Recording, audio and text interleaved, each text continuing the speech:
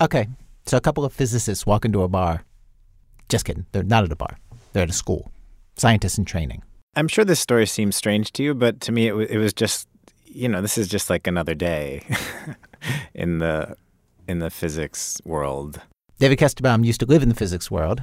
These days he lives in our world. He's a journalist, a producer here at our show.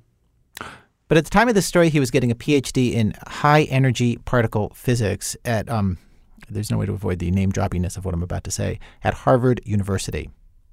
But to paraphrase Us Magazine, Harvard physicists, in certain ways around the office, they're just like us. There's always a time of day when someone made a pot of very strong coffee, and afterwards everyone drank the coffee and then didn't quite want to work yet. And so we all stood around and talked about various things. And there was a blackboard or a whiteboard or something there. And we were talking about how nobody really had girlfriends.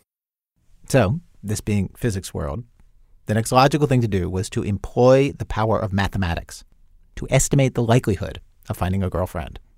And so they start jotting down a calculation. I guess it's sort of a variation on, this thing called the Drake equation? No.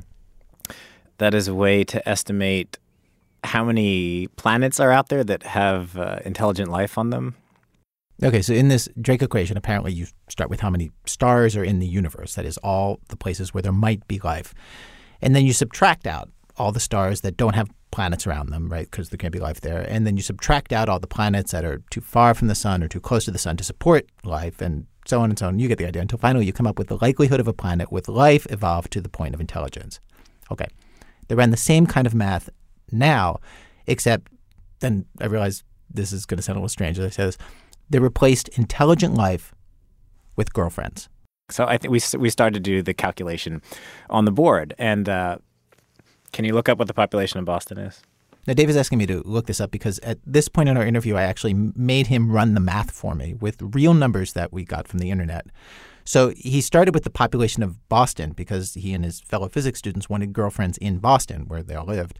Population of Boston, I found online, was a little under 600,000. So you start with 600,000, which sounds great, except that half of them are guys, right? And I'm only interested in girls. Okay, so that's 300,000. And then I want people, let's be honest, probably within, 10 years of my age or something, right? Okay, so 10 years on either side, so that means... I'm actually looking at some numbers here. It looks like if you go from 20 to 40, you're talking, that's still like 35% of the population, a third or something. So that means that out of 300,000 women, that leaves 100,000 in his age range.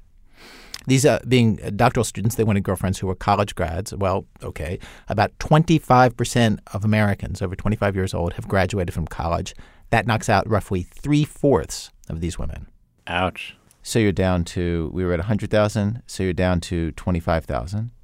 Then you start applying stuff like, how often are they single? Yeah, let's say half of them are single. So now you're down to 12,500.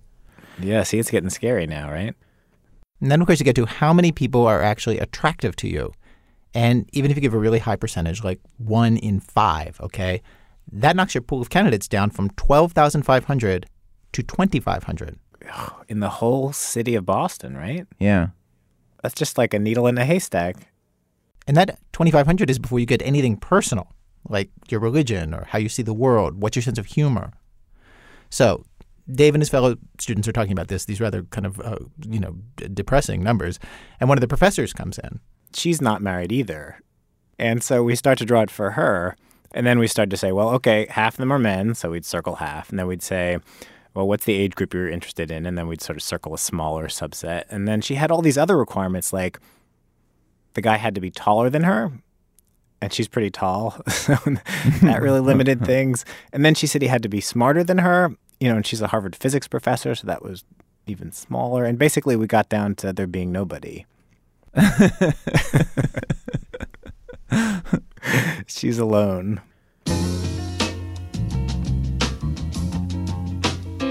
During this period of your life when you would think about these numbers, were you sure the entire time that there was somebody out there? Yeah. I don't know why. But, at the beginning of every mathematical proof, people often write, assume that there exists X. Assume we have an infinite surface bound by something, or whatever. It's like assume there exists some girlfriend. There's totally that act of faith underneath it, yeah. But I had a more scientific view, which is that there are people out there, who might be right for me, not just one person. Like that seemed like some in a silly novel or something, Yeah. I don't believe there's just one. If there were just one person out there, good luck. They could speak Chinese, and they probably do, right? What are the odds you're going to find them and the translator? You got to believe there's more than one person. Well, today in our program, stories of people who dare to believe that they have found that one person for them, even if it is just a pleasant lie that there is just one person out there for each of us. They have chosen to believe that they need to look no further, and then they act on that belief. Doing some things, I have to say, I bet you have never heard of people doing, and they do these things because they just cannot stop themselves. Like every country song ever written would tell you, they have got no choice. From WBEZ Chicago, it's This American Life. We first broadcast today's episode in 2013. We're running it again today because Valentine's Day is coming around again. The population of Boston has grown since 2013 when we first did this show. It's now almost 700,000, meaning the odds of finding love there have gotten even worse if you believe there's just one person for you. So what if that's true? Answers today. I'm Ira Glass. Stay with us.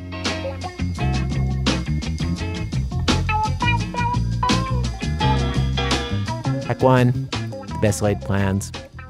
Well, when you hear what this first couple did, the thing that they decided to attempt, I think one of the things that is the most incredible about it is the kind of couple they were when they did this, which is a really great couple. We were always like the most solid of all the relationships of our friends and everything like that. Kurt Brownhour met his girlfriend on the third day of college. And in all of the ways that we think of what makes for a good relationship, I think that they were doing better than you or me or most people.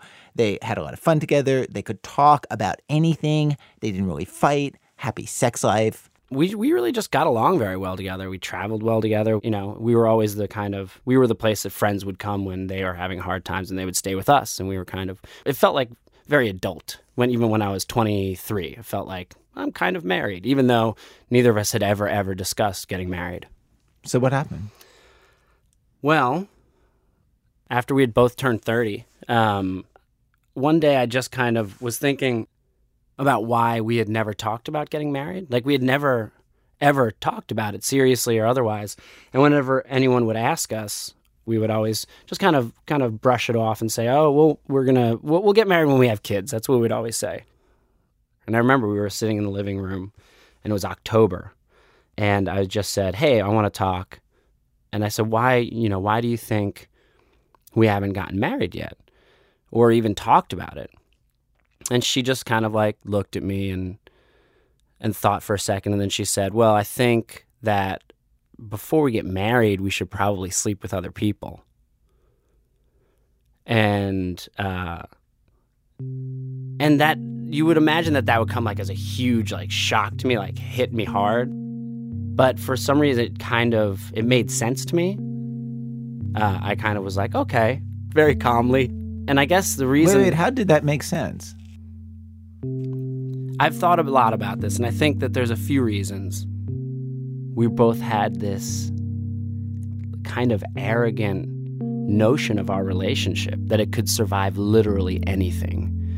That we had been together, we had known each other our whole adult lives. We were each other's world. So really, I don't think we thought that we could destroy this thing.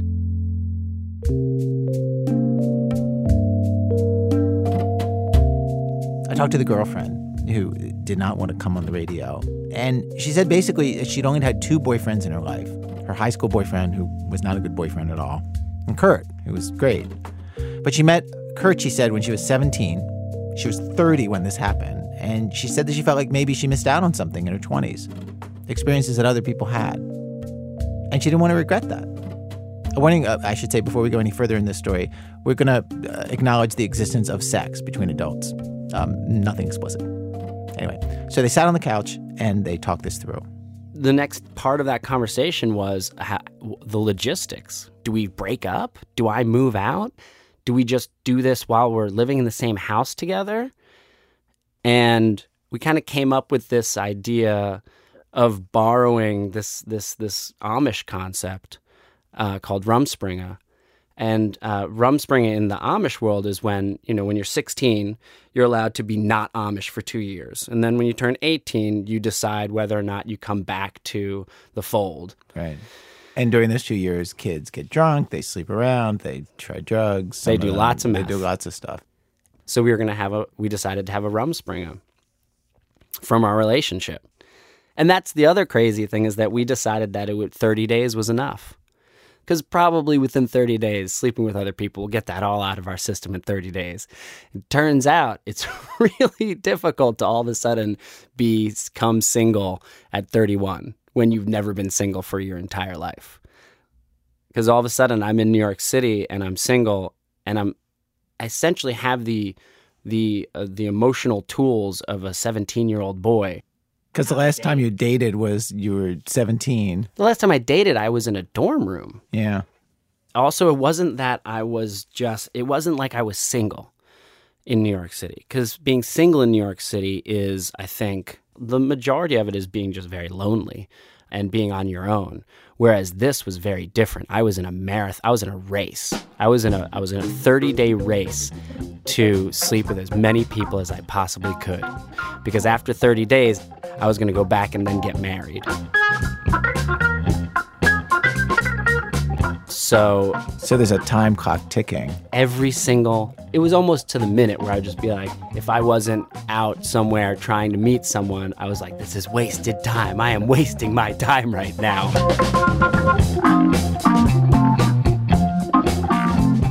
And also because of the fact that my girlfriend and I were both very competitive with each other, that we didn't speak during that 30 days. But I think in both of our minds, we had a competitive nature of being like, I need to sleep with more people than she does. And I think she felt the same way. That's true. She did feel that way. I asked her. So before they started the rumspringa, they took a last romantic trip together to New Orleans over New Year's. And they had a great time. And then on January 3rd, after they both cried a bit, Kurt moved out for a month. So, suddenly single, 31, time clock ticking. Where do you start, right? Well, Kurt called this woman that he knew just a little bit and had a date on the very first or second night. He can't remember which it was. And at dinner, he told her the entire situation. He laid the whole thing out, that he was seeing somebody. They were taking this break to sleep around. And this was a rule that he made for himself, that he was always going to be honest with any woman that he met during this month. He was going to be honest up front. That's the weird thing. That's the thing that I still kind of, when I think back on this time, that I don't understand. Like, I don't understand how these women that I met during that time heard this story and were like, okay, let's continue with this date. What would they say? I think most of them, the overwhelming response was like, wow, and I can't believe you're telling me this. Kurt was staying on a futon on a friend's living room floor for the month in this apartment where there was no door between the living room and the bedroom where his friend was sleeping. And he brought this woman back on the first date, and they made out a little bit. And then they set another date. I think it was probably for the next night or the night after, something like that. And what happens? What do you mean? What happens on the date? Do you sleep with her? Since the whole point of this story is you're trying to sleep with the women. Yes. Suddenly I felt very modest about asking, but yeah, no. Did you? Yes, we ended up sleeping together. Yeah. Yeah. It was amazing. It was, it totally turned my head around.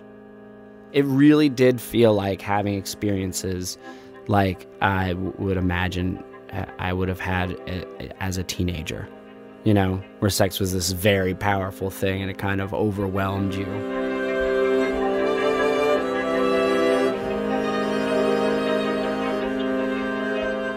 A day or two after that, he picks up a woman at a bar, something he had never done before in his life, and he goes home with her. And from there, he's off and running. But remember, he has the emotional tools of a 17-year-old. I was emotionally getting involved with these women, and that was against one of our rules that we had come up with. My girlfriend and I had a rule saying no relationships. We don't get into relationships with people. We're just going to go out and sleep with people to see what it's like. Oh, I see. But you didn't actually know how to just go out and sleep with somebody without getting emotionally involved. Not at all. I mean, the first date I went on, I immediately was like, head over heels for her, and I knew her for 6 hours.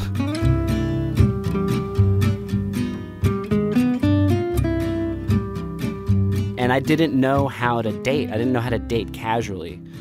So what I really was doing was just getting involved. I was acting like a person who had been in a 13-year relationship with these women that I had just met. Like, how does that mean? What do you mean? Immediately holding hands. I remember that my impulse would be to say, I love you during sex. That would be my impulse, because that's the only way I was used to having sex. And I remember the first time that I did end up having sex, I started to say I love you and then just kind of swallowed it and made it seem like I was coughing. That didn't happen just once. Kurt says it was just a month of incredibly intense feelings. He'd feel this crazy elation, or he would find himself walking down the street weeping. The girlfriend told me that she, meanwhile, was having escapades of her own. She'd be out all night, drinking and dancing, going to exclusive clubs with Mexican high rollers, doing crazy things with European tourists. It was just what she wanted, actually. And both of them told me that the weirdest thing about that time was that the person that they wanted to talk to most about what was going on and share it with was each other. But of course, they weren't speaking. Kurt says that one of the most amazing things to him that was kind of a revelation during that time was something I've never actually heard anybody talk about it loud, but I totally related to this, was how quickly he would find himself in the home of a complete stranger. Yeah, I never gotten to see other people's apartments so much. That's what I kind of was fascinated by, is getting to see all these different people's apartments and seeing how everyone lives. And I loved that. I love that part of it so much. You know, I was like, look at this. Like, I'm seeing, this is all your stuff. This is the stuff you keep on your bedside table. And also having like really weird experiences I'd never had before, like of like women picking me up. I'd never experienced that before. I was so confused because it was a bartender. She was like a bartender, so she just kept giving me drinks, free drinks, and I was like, why is she giving me all these free drinks? But it is fascinating to see if you stay at the bar until 4 a.m, and then all of a sudden, I'd never been aware of it before, but then all of a sudden looking around being like, oh, all these people are like pairing off. Look at how this happens. Like I'd been at bars until 4 a.m, but it's all of a sudden like uncovering this whole level of single life in New York City that I had not been aware of before. Anyone in New York City, I feel like, can have sex any night of the week if they just follow 2 rules, which is stay at the bar until 4 a.m. and dramatically lower your standards.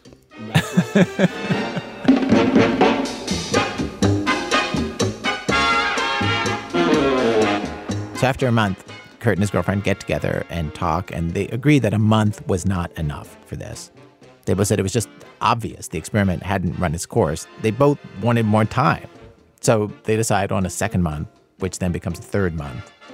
And for Kurt, as time went on, it got harder and harder to stick with the rule that they had made of not getting into any relationships. He was just muddling about how to figure out how to do that. In his head, he would think, like, when is something actually a relationship? And I think in my head, I was like, 3 dates. 3 dates makes a relationship. That's what I defined. And so then I would try to not see people more than 3 times. That was increasingly difficult. It's difficult because he was giving women 2 opposite messages at the same time. He would tell them that he was just taking a month's break from his real relationship and this isn't serious. But then he didn't hold back any of his feelings. What I felt like kept happening was that I would act like I wanted to be their boyfriend, and then after 3 dates would just abruptly end it with no explanation whatsoever. And definitely people would yell at me and call me names. And I feel, to this day, I feel horrible about that, because I was acting like a crazy person. I was acting like a person with absolutely no boundaries.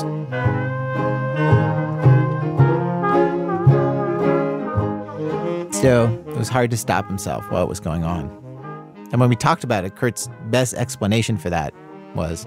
Well, when I had a dog, when I was a kid, I had a dog, and one day the cat knocked a 5-pound bag of sugar off onto the floor, and my dog was about 9 pounds. He was a toy poodle, and he ate all 5 pounds of sugar in one day, and then he was sick for like 3 days afterwards. But I always think about that day for him, how amazing that day must have been. We're like eating all that sugar and eating it, and then kind of like going away from it for a little while and being like, I can't stop. When is this going to happen again? And then he just started vomiting and vomited for 3 straight days. And that's how I felt, you know? I knew this was bad, but I was like, when is this ever going to happen again?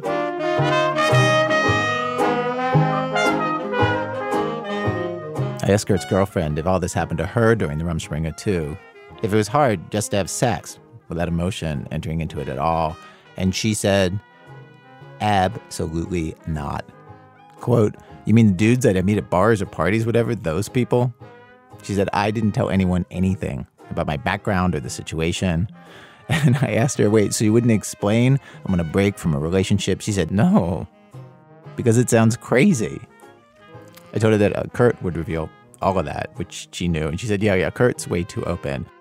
But, quote, that openness probably just made him more appealing to the ladies.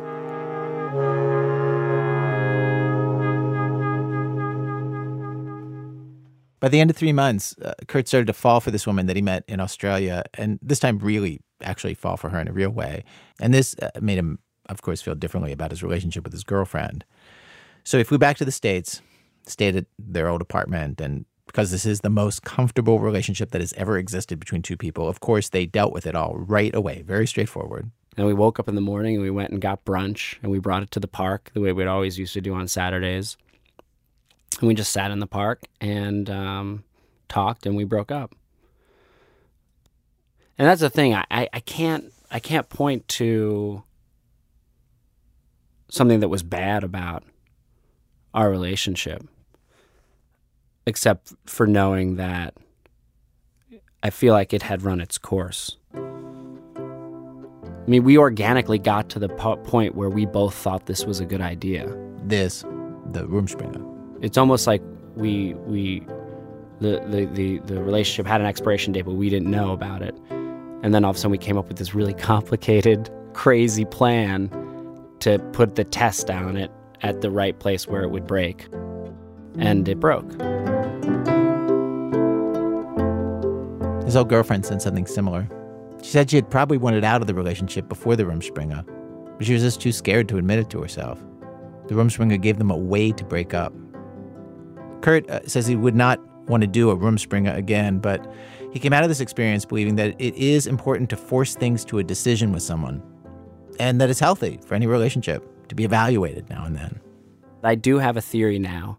I do have a theory about if I do get married in the future, what I think I would want to do is have an agreement that at the end of 7 years, we have to get remarried in order for the marriage to continue.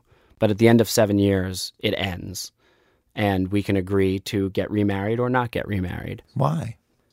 Because then I think you get to choose, and I think it would make the relationship stronger. I don't know what I think of that, because I think actually one of the things that's a comfort in marriage is that there isn't a door at 7 years. And so if something is messed up in the short term, there's a comfort of knowing like, well, we made this commitment, and so we're just going to work this out. And even if tonight we're not getting along or there's something between us that doesn't feel right, you have the comfort of knowing like, we've got time, we're going to figure this out. And that makes it so much easier. Because you do go through like times when you hate each other's guts. You know what I mean? Like, of course you do. Yeah. And the no escape clause, weirdly, is a bigger comfort to being married than I ever would have thought before I got married. Really? Yeah. I'd never thought of it that way. Yeah, I like thinking about it that way. You just see so many examples of where people don't think that way.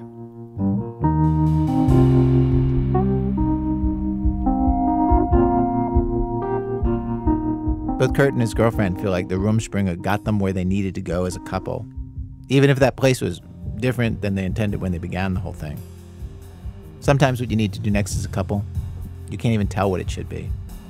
And the best you can do Just hold your breath, make a guess, and jump.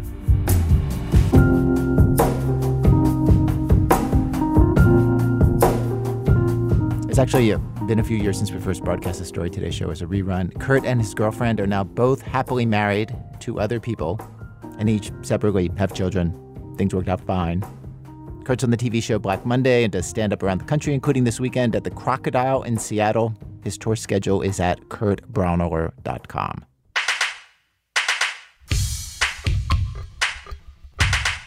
And if you find that you don't like my ways, well, you can send me back in 30 days. Coming up, love stories between a kid and someone who is not a kid, and a duck and someone who is not a duck, and Mike Birbiglia and someone who is not Mike Birbiglia. That's in a minute. From Chicago Public Radio, when our program continues.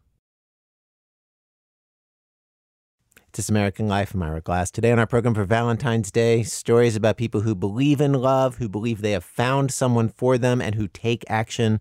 We have arrived at Act 2 of our program, Act 2, 21 Chump Street. A couple years ago, at 3 high schools in Palm Beach County, Florida, a bunch of young police officers were sent undercover to pose as students. These were recent graduates of the police cadet program, and they blended right in.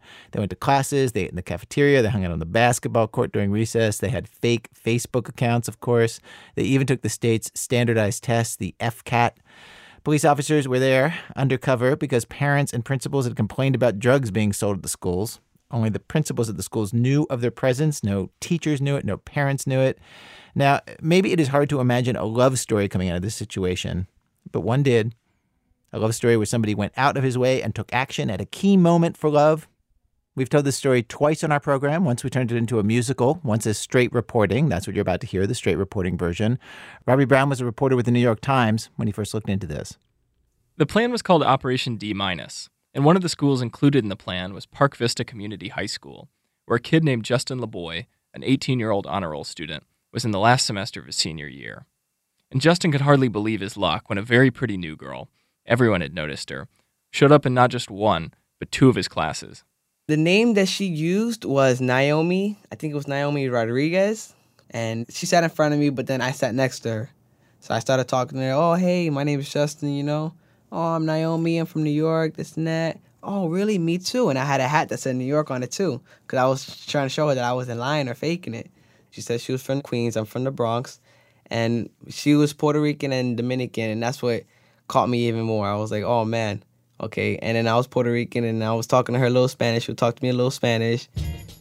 And then I just got really close to her. I got attached real quick. I was like, wow, look at this, you know?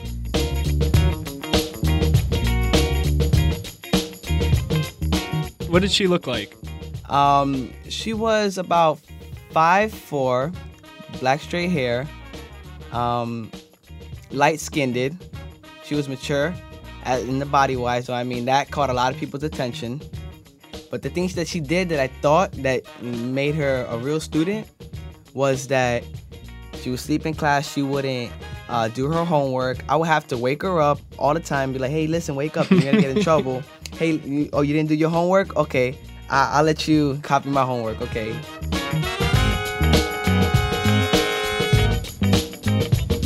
Because, I mean, I take my classes, seriously, But with her, it was different. I was just like, oh, man, wow, she's cute. I could talk to her, I'll get in trouble once in a while. And be like, Justin, stop talking. But okay.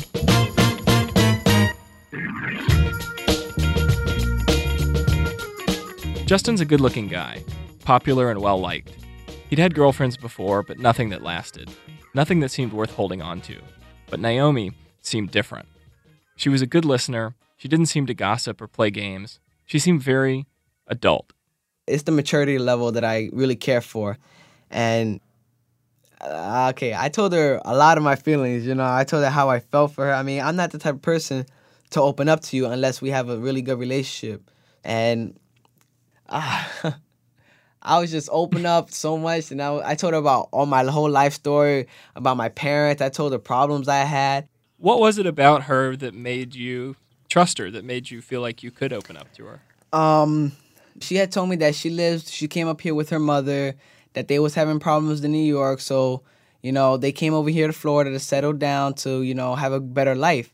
And little stuff like that, to telling people, I believe that, oh, wow, you know, okay, since you're telling me stuff like this, like, I could tell you about my life. Yeah, you know, I'm having hard troubles with this person right here, or I'm having trouble with my parents, or stuff, little stuff like that makes people bond together, you know.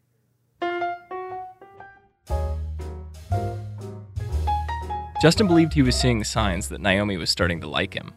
Like him. They walked together in the halls. They would text during class. He says she even let him kiss her on the cheek. And he serenaded her in front of their entire class.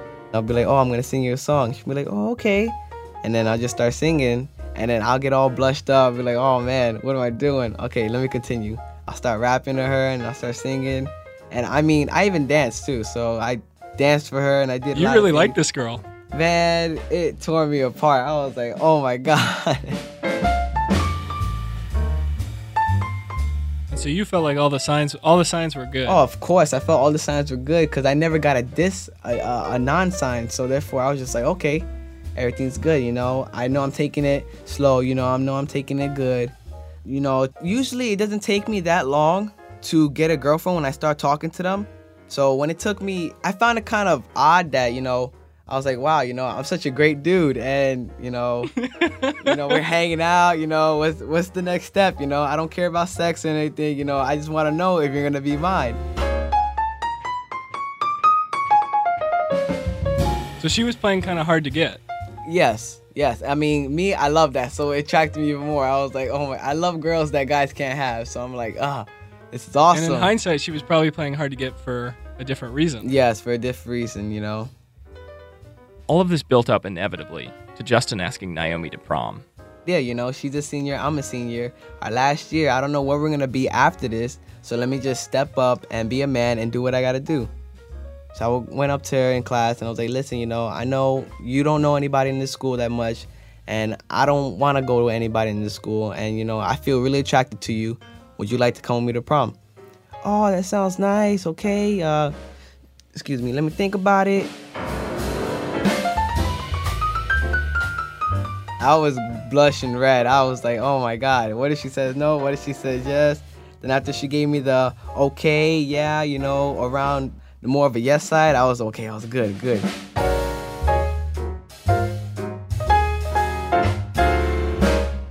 You know, prom was coming up, and I mean, I guess he needed a date. I interviewed the undercover officer who played Naomi. She's a 25-year-old new recruit with the Palm Beach School's police force. She wouldn't give me her real name and only agreed to a phone interview if her supervising sergeant could listen in. She wouldn't talk to me about any specific cases or kids at the school, including Justin, but she did confirm that she was asked to prom. She doesn't remember it quite the way Justin does, though. Mainly, she says she didn't say yes. I told him I wasn't going just because since this is not where I spent the last 3 years of high school, I didn't really want to go to the prom, and I had to pay for the ticket and everything else. So I was like, nah, it's too much money for me. And he bought it. Justin and Naomi didn't end up going to prom, of course, partly because of what happened next. One day at the beginning of April, after Naomi had been at school for about 3 months, she and Justin had a conversation about drugs. She asked me if I smoked, and I told her, no, I do not smoke, but if you need anything, I'll be more than happy to help you out. So, you know, like I said, I'm not a drug dealer. It's hard for me to get drugs at all. So it's not like she told me this day and then I got it for her the very next day. You know, it took me a while, you know. She would text me and I would text her. She'd be like, do you have it yet? No, I don't have it at the moment right now. And she'll be at school. Hey, do you have that yet? No, I don't have it right now. I'm sorry. You know, I'm sorry. I'm really trying to, like, my hardest to get it and I can't get it, you know, because I like the girl, so.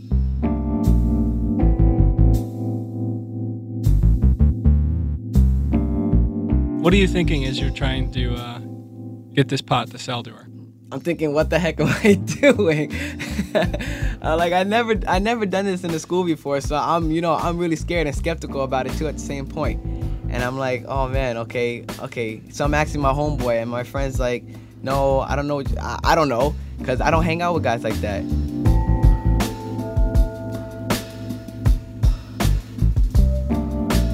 Maybe Justin didn't know guys like that, and maybe he did. The police say he told Naomi he smoked pot. Justin says he was just trying to seem cool, to impress her. But what's certain is he did find somebody who would sell to him. A person his cousin knew, he says. So a couple days after they first talked about it, Justin brought a rolled-up baggie of marijuana to school for Naomi. And I was petrified. I was like, oh my God, I'm actually going to do this. So we was in class, and I sat right next to her, and she was like, hey, do you have that? And I was like, you know what? Yeah, I do. And I was like, okay, we're going to wait a few, because I didn't want it to, I'm not going to be like, oh, hey, give it to her hand, slide it, but she was like, okay, put it in my purse. Okay, she put her purse on top of my desk, and then I slid it right in there. She goes, okay, now take the money. I was like, no, I don't need the money. It's okay, just have it. You could take it. She goes, no, please take the money. You make me feel bad. So 10 minutes passed, and then we're still arguing about it. I'm like, please, no, I don't want the money, And she goes, no, just take the money, please take the money. You'll make me feel better. I'm just like, okay, you know what? So you could just shut up. I'll take the money, Don't worry, you're making me feel bad now that I'm taking the money from you. How much money? $25. And this was at school? Yes. Justin would later find out it's a felony in Florida to sell marijuana, and the penalty is even harsher for selling it on school property. In other words, Justin had made an irreversibly bad decision. The worst decision of his life, he says. And since he was over 18, he was legally an adult when he made it. Finally, in May, the police did a big sweep. They arrested 31 people at several schools, almost all of them students who had sold small amounts of marijuana. Justin was one of them. And they said that I had sold to the undercover cop, and I'm scared. I'm weirded out. I'm like, whoa, who did I ever sell to? And then it just popped into my head that the only person that I ever did give anything to was this female.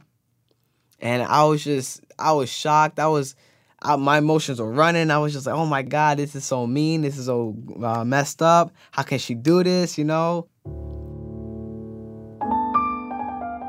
mean, if it was a guy doing this, if a guy ever tried to come up to me like this, I would have put my hand in his face straight up and said, no, get out of my face. Please, get out of my face. I don't associate with that, But it's just the female. It's a different feeling that you get for female than you would when you have your homeboy or a guy come up to you and ask you questions like that. Oh, hey, do you smoke? No, I don't. Get out of here. It's a different feeling that when you get from a girl you like, you're not going to turn down the person that you want to be with.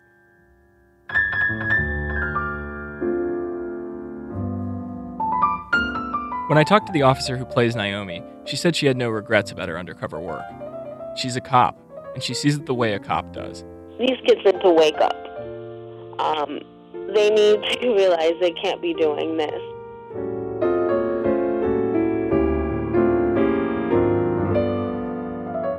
And using undercover officers has gotten results. The police in Palm Beach County tried the same tactics again at another group of schools last semester. So far, they've arrested more than 80 people. All have pled guilty to charges ranging from selling cocaine and pills to bringing weapons on school property. Justin took a plea deal, 3 years probation in exchange for pleading guilty to the felony charge. His lawyer told him that if he went to trial, it would be his word against Naomi's, and they disagreed about the drug deal. He says she kept asking him to sell her marijuana. She says he brought it up first. He says she insisted he take money for it. She says he just took the money, without prompting. Either way, the police had Justin's text messages, telling Naomi he would get marijuana for her. So Justin's lawyer advised him, just take the plea. But before the deal came through, he spent more than a week in jail, going over and over in his mind what had happened, and still thinking, in spite of himself, about Naomi. I would have a good time when I will be with her, and I will be with her like all the time. And that's why when all this collapsed and caved in, I felt so like it just hurt. Have you had any contact with Naomi? No, not since you were arrested? Not at all. Have you tried to send her any messages? No, I don't have any contact with her whatsoever. If I would love to have a conversation with her, No disrespect or anything. What would you tell her? I would tell her, what the heck did she do? Justin had planned to go into the Air Force after high school. He said he wanted to make something out of his life. And now, with a felony conviction, the armed forces, any part of it, was off the table. Justin's applying to community college. He says now, the whole thing seems kind of unbelievable. He was an honor roll student, a first-time offender with no criminal record. And of all the high schools and all the towns and all the world, she walked into his. Robbie Brown. These days he works at Bloomberg Media. Regular listeners to our program know that composer Lin-Manuel Miranda wrote a mini musical based on the story that you just heard, and it's really something. A video of it is at our website, thisamericanlife.org. She was a light-skinned Puerto Rican, Dominican, long hair, mature in the body like whoa, like whoa. Act 3, Cold Stone Dreamery. This next story, like that last one we just heard, is about a guy who yearns for someone, and this someone is not giving him much back. The story's from Ben Laurie. A duck fell in love with a rock. It was a large rock, about the size of a duck, actually, that was situated off the bank of the river a little past the old elm. Every day after lunch, the duck would saunter off to admire the rock for a while. "Where are you going?" said the other ducks. "Nowhere," said the duck. "Just around." But the other ducks knew exactly where he was going, and they all laughed at him behind his back. "Stupid duck is in love with a rock," they snickered. "Wonder what kind of ducklings they will have." But there was one duck, a girl duck, who did not laugh. She had known the strange duck for a long time, and had always found him to be a good and decent bird. She felt sorry for him. It was hard luck to fall in love with a rock. She wanted to help, but what could she do? She trailed after the duck and watched him woo the rock from behind a tree. "I love you," the duck was saying. "I love you, I love you, I love you. I love you more than the stars in the sky. I love you more than the fish in the river. I love you more than... And there he stopped, for he could think of nothing else that existed. "Life itself?" said the girl duck from behind the tree. She hadn't meant to pipe up. The words just sort of leapt out of her. The duck spun around to look at her. He was terrified. "It's okay," said the girl duck, waddling out from behind the tree. "I know you're in love with the rock. In fact, everyone knows." "They do?" said the duck. "Yes," said the girl duck. "Yes, they do." The duck sighed and sat down on the ground. If he had had hands, he would have buried his head in them. "What am I going to do?" he said. "What am I going to do?" "Do?" the girl duck said. "How can it go on like this?" said the duck.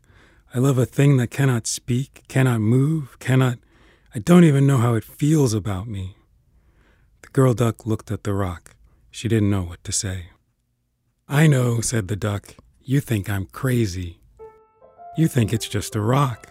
But it isn't just a rock. It's different. It's very different." He looked at the rock. "But something has to happen," he said, "and soon, because my heart will break if this goes on much longer."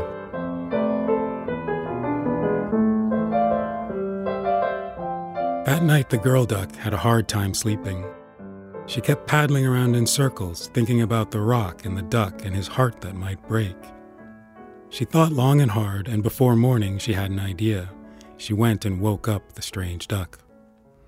"Things happen when they must," she said, as if it were an extremely meaningful statement. "So?" said the duck. "So I have a plan," said the girl duck, "and I think that it will work." "Well, what is it?" said the duck, nearly bursting with excitement. "We will need help," said the girl duck, "and it will take some time. And also, we will need a cliff."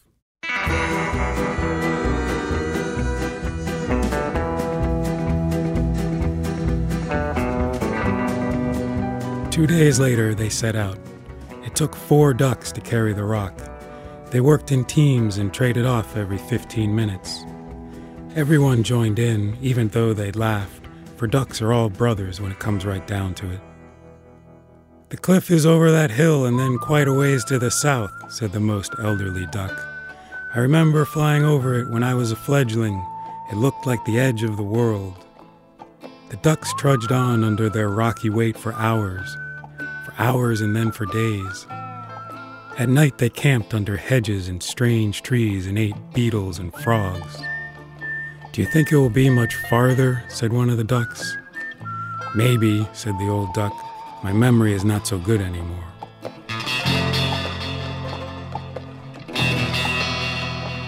On the 6th day, the ducks began to tire. "I don't believe there is a cliff," said one of them.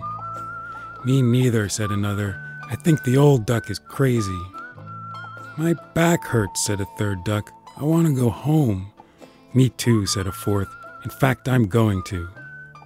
And then all the ducks began to turn for home. The rock fell to the forest floor and lay there. The strange duck looked imploringly at the girl duck. "Don't worry," she said. "I won't leave you." They watched all the other ducks flee homeward, and then they hoisted the rock onto their backs and trudged on. "What do you think will happen when we throw it off the cliff?" said the duck. "I don't know," said the girl duck. "I just know it will be something." Finally, they came to the edge of the cliff. The drop-off was so great they couldn't see the ground. Just great white clouds spread out before them like an endless rolling cotton blanket. "It looks so soft," said the duck. "Yes, it does," said the girl duck. "Are you ready?" The duck looked at the rock. "This is it, my love," he said, "the moment of truth. And whatever happens, please remember, always remember, I love you." And the two ducks hurled the rock off the cliff together.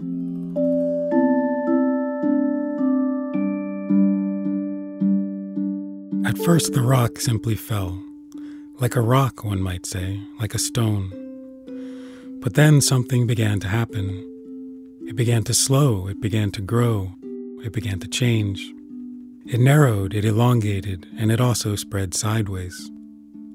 "It's becoming a bird," the girl duck said. And it was. It was becoming a beautiful gray bird, really not that unlike a duck. Its wings began to move slowly up and down, and it dove down and then coasted up. It looked back over its shoulder at the two ducks on the cliff, and it called out just once, "Goodbye." And then it was going, getting smaller and smaller, flying off over the blanket across the sky.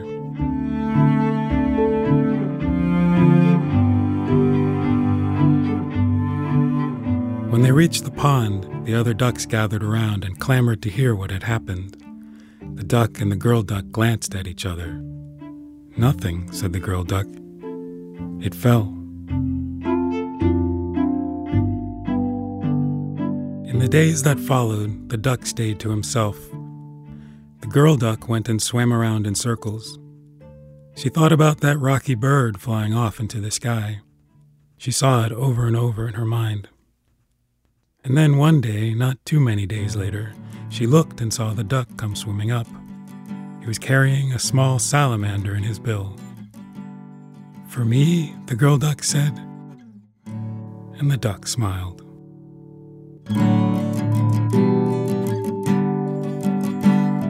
Ben Laurie, reading a story from his book, Stories for Nighttime and Some for the Day.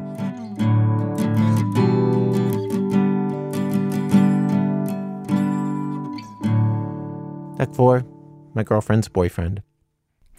Comedian Mike Birbiglia has this story of some of the extreme things that some of us put up with when we believe that we have found the one person in the world for us. He recorded this in front of a live audience, and quick warning, there's not really any sexual prurient content in the story, but Mike does refer to the fact that sex exists and happens between people. When I was a senior in high school, I had my first girlfriend, Amanda, and this was a big deal for me because it was that first time you fall in love where you're like, oh, there is someone for me. This is it. Like I found her. And she was great. She was so beautiful, and she played tennis, and she wrote for the newspaper, and she was a bad girl. And I was a kind of dorky nerd, kind of an outcast. This was at a boarding school that I didn't board at. I was only there because my family lived nearby. And she had major street cred. She had been expelled from her previous school for dealing acid. I remember at one point she said it was totally messed up because it was actually this other girl who was dealing acid and I was framed. And I was like, awesome. I thought it was one of those things where we were opposites and we knew it, and that made it more exciting. Like where she wanted to be a writer and in student government, and I wanted to know what it was like to be cool. Well, I find that when you fall in love, you tend to overlook certain red flags.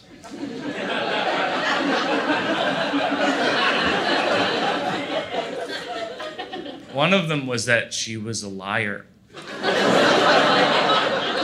And I don't mean that in an offensive way. At boarding school, lying is something of a way of life. I remember there was this one guy in my class, he was a legendary liar. His name was Keith Robbins, and he used to lick his fingers like a bookie. He would go, yeah, nice. And he would lie about things that weren't important. Like, he'd be like, yeah, nice. My uncle's Tony Robbins, motivational speaker. Yeah, nice. And I found out later that that wasn't even true, but even if it were, it wouldn't be that impressive, you know? So you didn't bother protesting it. You just go, oh, okay, Keith, you know. The other red flag was that Amanda used to say really mean stuff to me, and then she'd say, only kidding. She'd be like, you're not good at anything. Only kidding. Nobody likes you at all. Only kidding.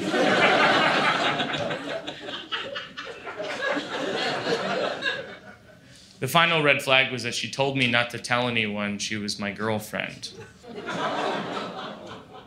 She had another boyfriend at home that she was in the process of breaking up with, and it was over, but if it got back to him, you know, it'd be bad.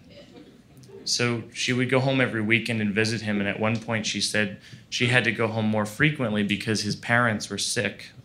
So she had to console him in that, and I thought, well, you know, the guy's parents are dying, so I ought to be understanding. I also put up with it because I couldn't believe how lucky I was just to be with her. Like, in retrospect, I understand how selfish she was, but at the time, I didn't know that. When you're in a relationship with someone who's selfish, what keeps you in it is the fact that when they shine on you, it's like this souped-up shine. And you feel like you're in the club, and you don't even know what the club is. You know you want to stay in it. We'd been going out 2 months, and we went on Christmas break, and she invited me to meet her parents in New Hampshire. And this was very exciting. This was going to be my big moment. It would vindicate me and legitimize me as the main boyfriend. And so I drive my mom's Volvo station wagon from Massachusetts to New Hampshire. And I meet her parents, and it's going really well. And then this guy shows up. And his name is Scott. And then the three of us are hanging out. And it dawns on me that I'm hanging out with my girlfriend's boyfriend. And it's going okay. He seemed like a good guy. He was an all-state wrestler, and he was remarkably nice. I could totally see what she saw in him. And there was some consolation because every time he would go to the bathroom or go into the other room, she would be very affectionate towards me. She'd kiss my neck or say something in her sweet voice. But then there was a moment where I was in the bathroom. And I thought, what's happening in the other room? The day took a strange turn when Scott suggests that we go hang out at his house. And so we go, and I meet his parents. And it's a very strange thing, meeting your girlfriend's boyfriend's parents for the first time. Part of you is angry for obvious reasons, and then part of you still wants to make a good impression.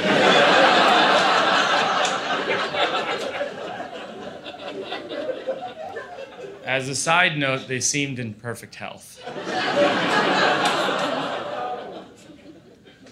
I drive home defeated, and I sort of knew that at this point this was her life, and I was like her secret life, like on Maury Povich.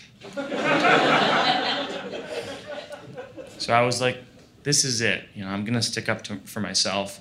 It's either him or me. And I convinced myself that given that choice, she would go with me because what we had was so special.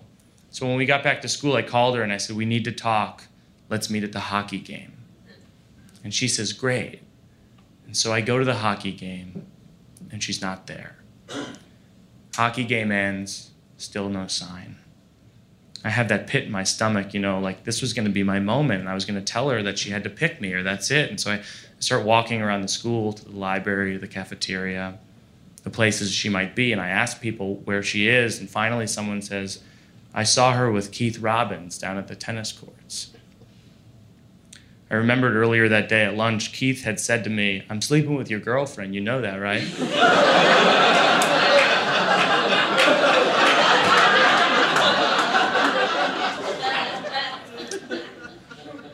And I thought, well, first of all, I hadn't even slept with my girlfriend, so that would be insane. And second of all, he's a liar, so he must be lying. I remember I said to him, yeah, I know. But at this moment, it dawns on me that Keith was her new second boyfriend, and I was done. And it was that horrible, lonely feeling where you're walking around someplace and there are people all around and there's only one person you want to be with, no matter how mean they've been to you. I just wanted to hear that only kiddin'.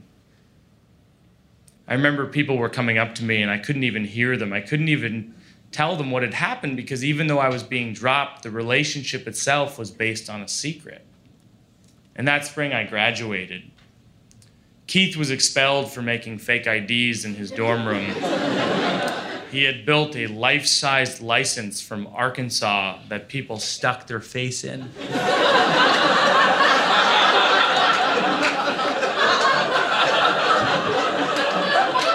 And he would photo it and then laminate it.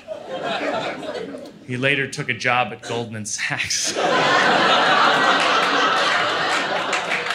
That detail seems made up. It's actually true. And Amanda was expelled the next year for dealing Ritalin. At boarding school, you can't go to the graduation if you're expelled. It's one of the shames of being expelled, and it's very strict. And I found out later that Amanda actually did show up to the graduation in a disguise. She wore a wig and sunglasses. My friends laughed about this, the way the friends do to make you feel better when you've had your heart broken. But I could relate to her doing that, because sometimes when you want to be in a place so badly, you'll do anything.